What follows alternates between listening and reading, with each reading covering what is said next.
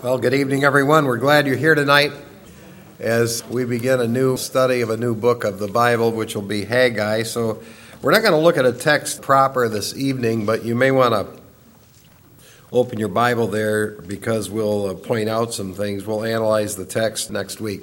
Begin. Let's pray. Father, thank you for the Word of God, and we thank you for the privilege we have of gathering together to study it. We thank you for this book of the Bible. We pray that as we would spend the next weeks going through it, your Spirit would work through us and prompt the work that needs to be done in all of our minds and hearts. And we will thank you for that. In Jesus' name, amen.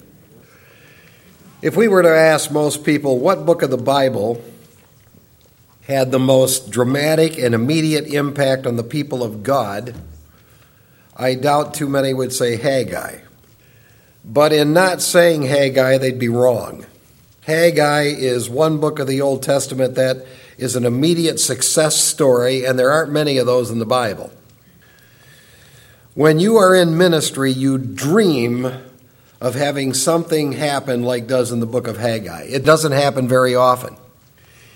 It would be like when John challenged people last Sunday to be here for a new study, to show up tonight and it's standing room only. That gives you some perspective what does happen in the book of Haggai. Now, the shortest book of the Bible in the Old Testament is Obadiah. The second shortest book is Haggai. But don't let its size fool you. Haggai is informative, it's important, it's inspired, it's impacting. This little book is potent. It will take us about 6 expositions to get through it all. This book did prompt a nation and did prompt individuals to get things done for God when they hadn't been doing a whole lot. Dwayne Lindsay quoted Frank Gaebelein and said, "The truth is, very few prophets have succeeded in packing into such a brief compass so much spiritual common sense as Haggai did, and few prophets ever saw the immediate success Haggai saw in his ministry." So what we would like to do in the next, it's going to be about 6 studies, as near as I can calculate here, is take you through this little book known as Haggai. And to begin the study tonight, we're going to do so by asking and answering 6 introductory questions. I like to do that when we start a book. It just kind of sets the stage for where we're going. And the first question we ask is, why study the book? And the first reason we always give to any book we study is because it's an inspired book from God. There's the answer. That's the only answer we need.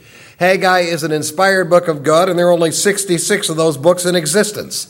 There are, as we've seen in Deuteronomy, no unimportant or uninspired words in the Word of God. All words are important, all words are inspired, all words are God-breathed. In these 2 short chapters that total 38 verses, it is stated at least 25 times that this is the Word of God. God's authorship and authority of this book is repeatedly stated over and over again. I mean, time and time again as you go through this book, in 25 different statements, it'll say, "Thus says the Lord." This is what the Lord says. This is what the Lord declares. So what cannot be denied from this book is that this is a book that says it's the Word of God in 70% of its verses. The fact that Haggai belongs in the Bible has never even been questioned. The ancient Jewish teachers regarded Haggai as one of the 12 minor prophets, in which they called the book of the 12. Haggai is listed as one of those books. Now, the title of the book comes from the name of the prophet. The name of the prophet in Hebrew is Haggai or Haggai. In Greek, it's Hagias, and in the Latin Vulgate, it's Agus. The first major collection of Hebrew manuscripts was made by Benjamin Kennicott. He listed 615 manuscripts of the Old Testament. The main modern discovery of Hebrew manuscripts are the Cairo Synagogue manuscripts that were discovered, about 10,000.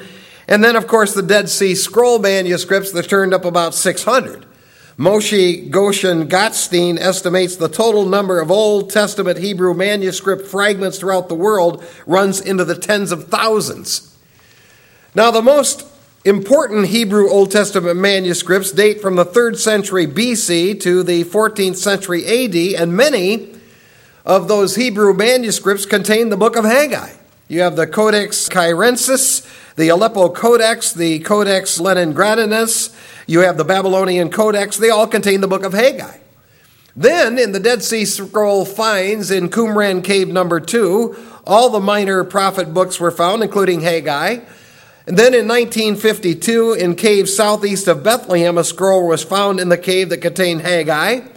Haggai is specifically quoted one time in the New Testament. Haggai 2:6 and Haggai 2:21 is quoted in the New Testament in Hebrews 12:26. And in that Hebrews quotation, it is clearly stated that this is God speaking and these are God's promises. Then you have the Septuagint. And in the Septuagint, you have the book of Haggai. So what all of these scrolls say and what all of these manuscripts reveal is this is a carefully copied, preserved, protected, and inspired book of God. We're going to study it for that reason. The second reason we're going to study it is Haggai is a book that teaches that God wants his people to be people of careful thought. Now, if your Bibles are open to the book of Haggai, I just want to point out a couple of verses. Notice verse 5, consider your ways. Notice verse 7, consider your ways. Drop over to chapter 2 and look at verse 15. Consider from this day on.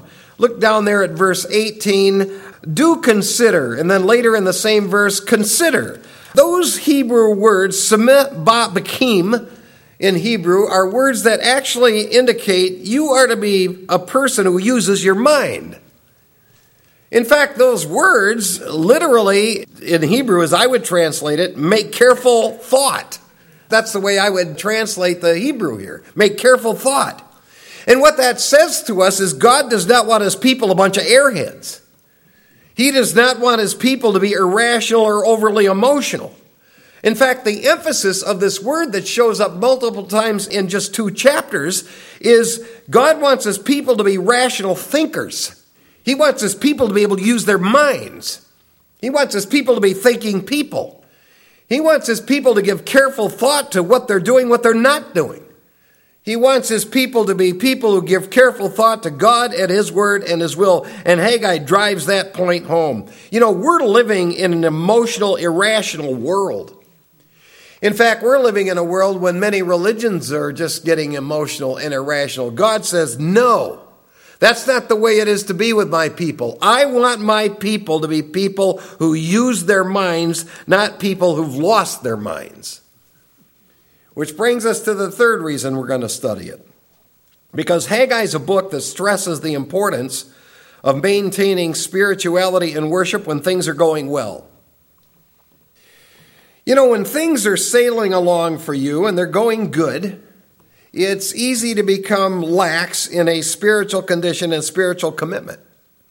You can stop depending on the Lord, and if things are really going pretty well, you can stop a high level of commitment to God. As Moses said, it's easy to become fat and undisciplined. Well, God's people don't ever want to do that. They don't ever want to become that. If they are experiencing good, positive things, they want to stay focused. They want to stay focused on their relationship with the Lord in good times. They want to stay focused on continuing to get things done for God in good times. What was happening here is God's people had come back to Jerusalem. They were free from the Babylonian captivity. They were enjoying their lives. They were back there enjoying their lives. Things were going great. They're spending time on their own homes, building their own homes, refurbishing their own homes, modernizing their own homes. They were spending time on their own families. They were spending time on working in their fields and building their own careers. And as a result of that, they were spending a lot less time on God, a lot less time on worshiping God, a lot less time on focusing on God and his word. That's a formula for disaster. Now, there's nothing wrong with taking care of your family and your home and your business, but God always wants to be kept at a high priority in that. And if God's people lose sight of this, they'll eventually lose the blessings of God. And that is exactly what God will threaten in this very book. When God blesses his people, he expects his people won't put him on the back burner. I mean, when God blesses his people, he expects his people are going to just turn it up a notch in their love for him and their worship for him. Which brings us to the fourth reason we're going to study it. Haggai is a book that stresses the importance of not focusing on taking better care of our own house in the secular world more than taking care of God's house in the sacred world. When we live in this world, we can easily just get sidetracked and we can begin to put ourselves and things and our own prosperity above the Lord. We can be tempted to put our own house above God's house. We could be tempted to invest more on our own building than we do God's. Well, we must make a decision here and use our minds. We must make a decision to always keep God first. Make a decision to always be concerned about God's word, God's will, God's house. God says, you do that, I'll guarantee my blessings will flow to you. Now, there's certainly nothing wrong with seeing to it that your house is kept nice, but God says, I expect my people to take good care of my house too. I expect my people to see to it that they are considering me at a high level when they are living life. You know, when I used to travel to different churches to speak back in the 80s, I would usually be taken to, if Mary and the boys didn't go with me, I would usually be taken to someone's home for dinner before the evening service. And oftentimes I would be taken to a really nice home. And I would just quietly sit there and I would observe. And then oftentimes I'd be taken to a church that looked like it was run down. Nobody even cared about it. I always thought that was wrong. Now, if you don't have the means to do anything, that's one thing. I mean, if you don't have the means to be able to do things, I suppose that's one thing. But I don't think that was the issue here. It was due to neglect. That's not right. That's not right. It's not right for God's people to have beautiful homes because they're pumping all of their money into their own homes and have God's place of worship be some dilapidated shack. That's exactly what's happening in this book of Haggai. And God said, I'm not going to bless you for that. I will not bless my people for that. That's the point he brings out when we go through this book of Haggai. So we're going to study it. We need it. A fifth reason we're going to study this book is because Haggai is a book that clearly develops the positive blessings that can come through obedience. Now, God specifically promises that if you obey me, I can pronounce my blessings on you. In fact, if you have your Bibles open to Haggai, look at chapter 2 and verse 19. Chapter 2 and verse 19, yet from this day on I will bless you. From this day on I will bless you. What God says is, I bless people who honor me.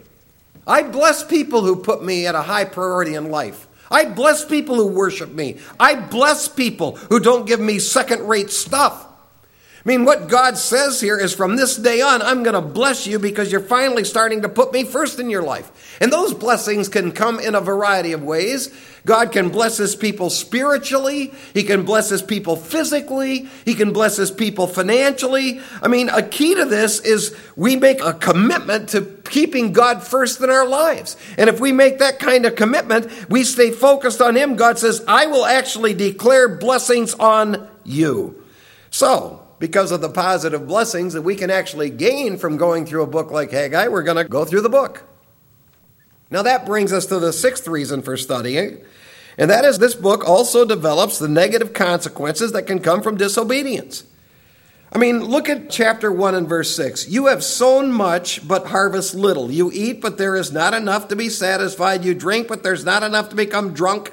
You put on clothing, but no one is warm enough. And he who earns wages to put into a purse with holes. Thus says the Lord of hosts, consider your ways. Now, what God is basically saying there is you don't realize one of the reasons why I don't pour out all of my wonderful blessings on my people is because they leave me out of the equation. They don't put me first. And God says, I keep track of that. God said, when I see my people not putting me first and not keeping me first in their lives or in their worship, I'll let them exist, but they're not going to flourish. I mean, I can see to it that they don't thrive. I mean, I can cause negative things to hit people who forget about me. I can cause negative things to hit people that forget about me and making me a priority. I can cause them to just eke out an existence and not experience an abundant life. And that's exactly what God is telling his people here. In other words, there are consequences for not keeping the Lord first in life. And the book of Haggai tells this story. So we're going to study it. A seventh reason we're going to study it is because this is a book that clearly teaches that one does not have to stay in a present condition in their relationship with God. I love what chapter 2, verse 19 says. We already looked at it. Yet from this day on, I will bless you. You know what that tells us? It's possible for God's people who've been a little lax to regroup, refocus. It's possible for God's people to say, you know what? I haven't been giving God the right priority in my life in things. And therefore, I'm going to get back to the basics of this right relationship with God. And there could be, or could have been, as we will see in this book of Haggai, a multiple year time gap between when one was really dedicated at a high level and that kind of waned and was no longer dedicated at the same high level. I mean, it could be a multi-year time gap. And God says, I'll tell you what you do. You get back to being serious about me. You get back to being serious about my word. You get back on track again, and I will pour out my blessings on you again, and you don't have to stay in a condition of just this meager relationship that we have. You can develop a wonderful relationship with me in which I'll bless you. And the book of Haggai is going to present those themes. So for those reasons, we're going to study the book. Now the second question is, who is Haggai? The actual name Haggai comes from a Hebrew word that many believe is festal or festival. He may have been named for some major feast or on some major feast day. He could have been born. That's uncertain. Jerome said he thought he was of priestly descent, and that is uncertain also. What we do know about Haggai is he was a prophet of God. That we know. And the reason we know he's a prophet of God is because it is stated 3 times in the book of Haggai that he's a prophet of God. And it's also stated 2 times by Ezra in his book that he was a prophet of God. He lived and he prophesied at the same time as Zechariah did. Now, Haggai was a prophet, which means he received direct revelatory messages from God. And those direct revelatory messages he got from God were in 2 areas. You'll certainly see them. One of them was he just foretold the word of God to the people. I mean, he told them what to do, but he also does foretell the future. You're going to see things here that actually in this book, it's a prophet book written by a prophet. It'll take us into the tribulation and all the way into the millennium. I mean, you'll actually see that later in the book where he makes some amazing predictions about what God's going to ultimately do for his people. He was singled out by God and gifted by God to communicate the word of God as a prophet to his people. He received direct revelatory messages from the Lord. He communicated those messages to the people. Now, there are no prophets today. The gift of prophecy has ceased. But Haggai was a true prophet of God who actually did get special direct revelatory messages from God. As we mentioned, he lived at the same time as the prophet Zechariah, and also, interestingly enough, at the same time as the Chinese philosopher and politician Confucius. He lived in the same era that he lived as well. Nothing much is known about his parents or his genealogy. We do read an interesting statement in chapter 2, verse 3. Who is left among you who saw this temple in its former glory? So what we do learn from that is apparently he was one of the guys who had actually seen the Temple of Solomon in all of its glory before it was destroyed by the Babylonians in 586 BC. He apparently had actually seen the temple standing in all of its glory, and he was one of the guys who came back to Jerusalem with Zerubbabel some 50 years later after the temple had been destroyed. The Babylonians destroyed the temple in 586 BC, but in 539 BC, the Babylonians were conquered by Cyrus, who was the Persian king, and God stirred Cyrus' heart to permit any Jew that wanted to go back to Jerusalem to go back. And he also gave a decree that permitted Israel not only to return to her land, but he also in that decree said you can rebuild the temple. He was a very sympathetic politician to Jewish religion, and he was wise in doing that because God has always promised he'll bless those politicians who bless Israel and curse those who curse her, and he, of course, says that to any individual as well. Well, under the leadership of Zerubbabel, who was the governor of Judah, about 50,000 people decided to go back to the land, and Haggai was probably one of them who went back with the people and began his prophetic ministry. Now, Zechariah began his prophetic ministry in the 8th month of the 2nd year of Darius, and Haggai began his prophetic work in the 6th month of the 2nd year of Darius. So what that means is Haggai is the first prophet to communicate prophetic messages from God to the people after they got back to Jerusalem. In fact, he was the first prophet after the Babylonian captivity to appeal to the people of God and say, hey, you need to get this temple rebuilt here. You're spending your money on the wrong stuff. You need to get this temple rebuilt here. As we mentioned, it would appear from Haggai 2:3 that he actually saw Solomon's temple before it was destroyed. So we may conclude from this that he was one who was exiled to Babylon probably early. Remember, Nebuchadnezzar started taking Jewish people to Babylon in 605 BC. That's when Daniel and his buddies were there. And it's possible at that point, that's when Haggai was actually taken to Babylon. So then about 70 years later, he comes back to Jerusalem, about 50 years after the temple had been destroyed. So if that's true, by the time he writes this and by the time he's giving these prophecies, he's an old man. Many believe that Haggai is in his 80s when he gives these prophecies. In fact, there are some older versions of the Old Testament that say Haggai and Zechariah wrote some of the Psalms in the Septuagint. I looked it up and I looked in the Septuagint, and sure enough, they say that Psalm 146 and 148 were written by Haggai and Zechariah. Now that brings us to the third question. What is the historical background of Haggai? Well, I've pretty much gone over it, but we'll do it again. The Babylonians captured Jerusalem and Judah. They began deporting Jews in 605 BC. And then a few years later, I'm going to say about 19, 20 years later, after they started deporting Jews to Babylon, they destroyed the temple of Jerusalem in 586 BC. Well, in 539 BC, the Babylonians were defeated by Cyrus and the Persians. And Cyrus, as we mentioned, permitted the Jews to return to Jerusalem to rebuild the temple. That would have been about 66 years after that first deportation. Well, things at that time were exciting for the people of God.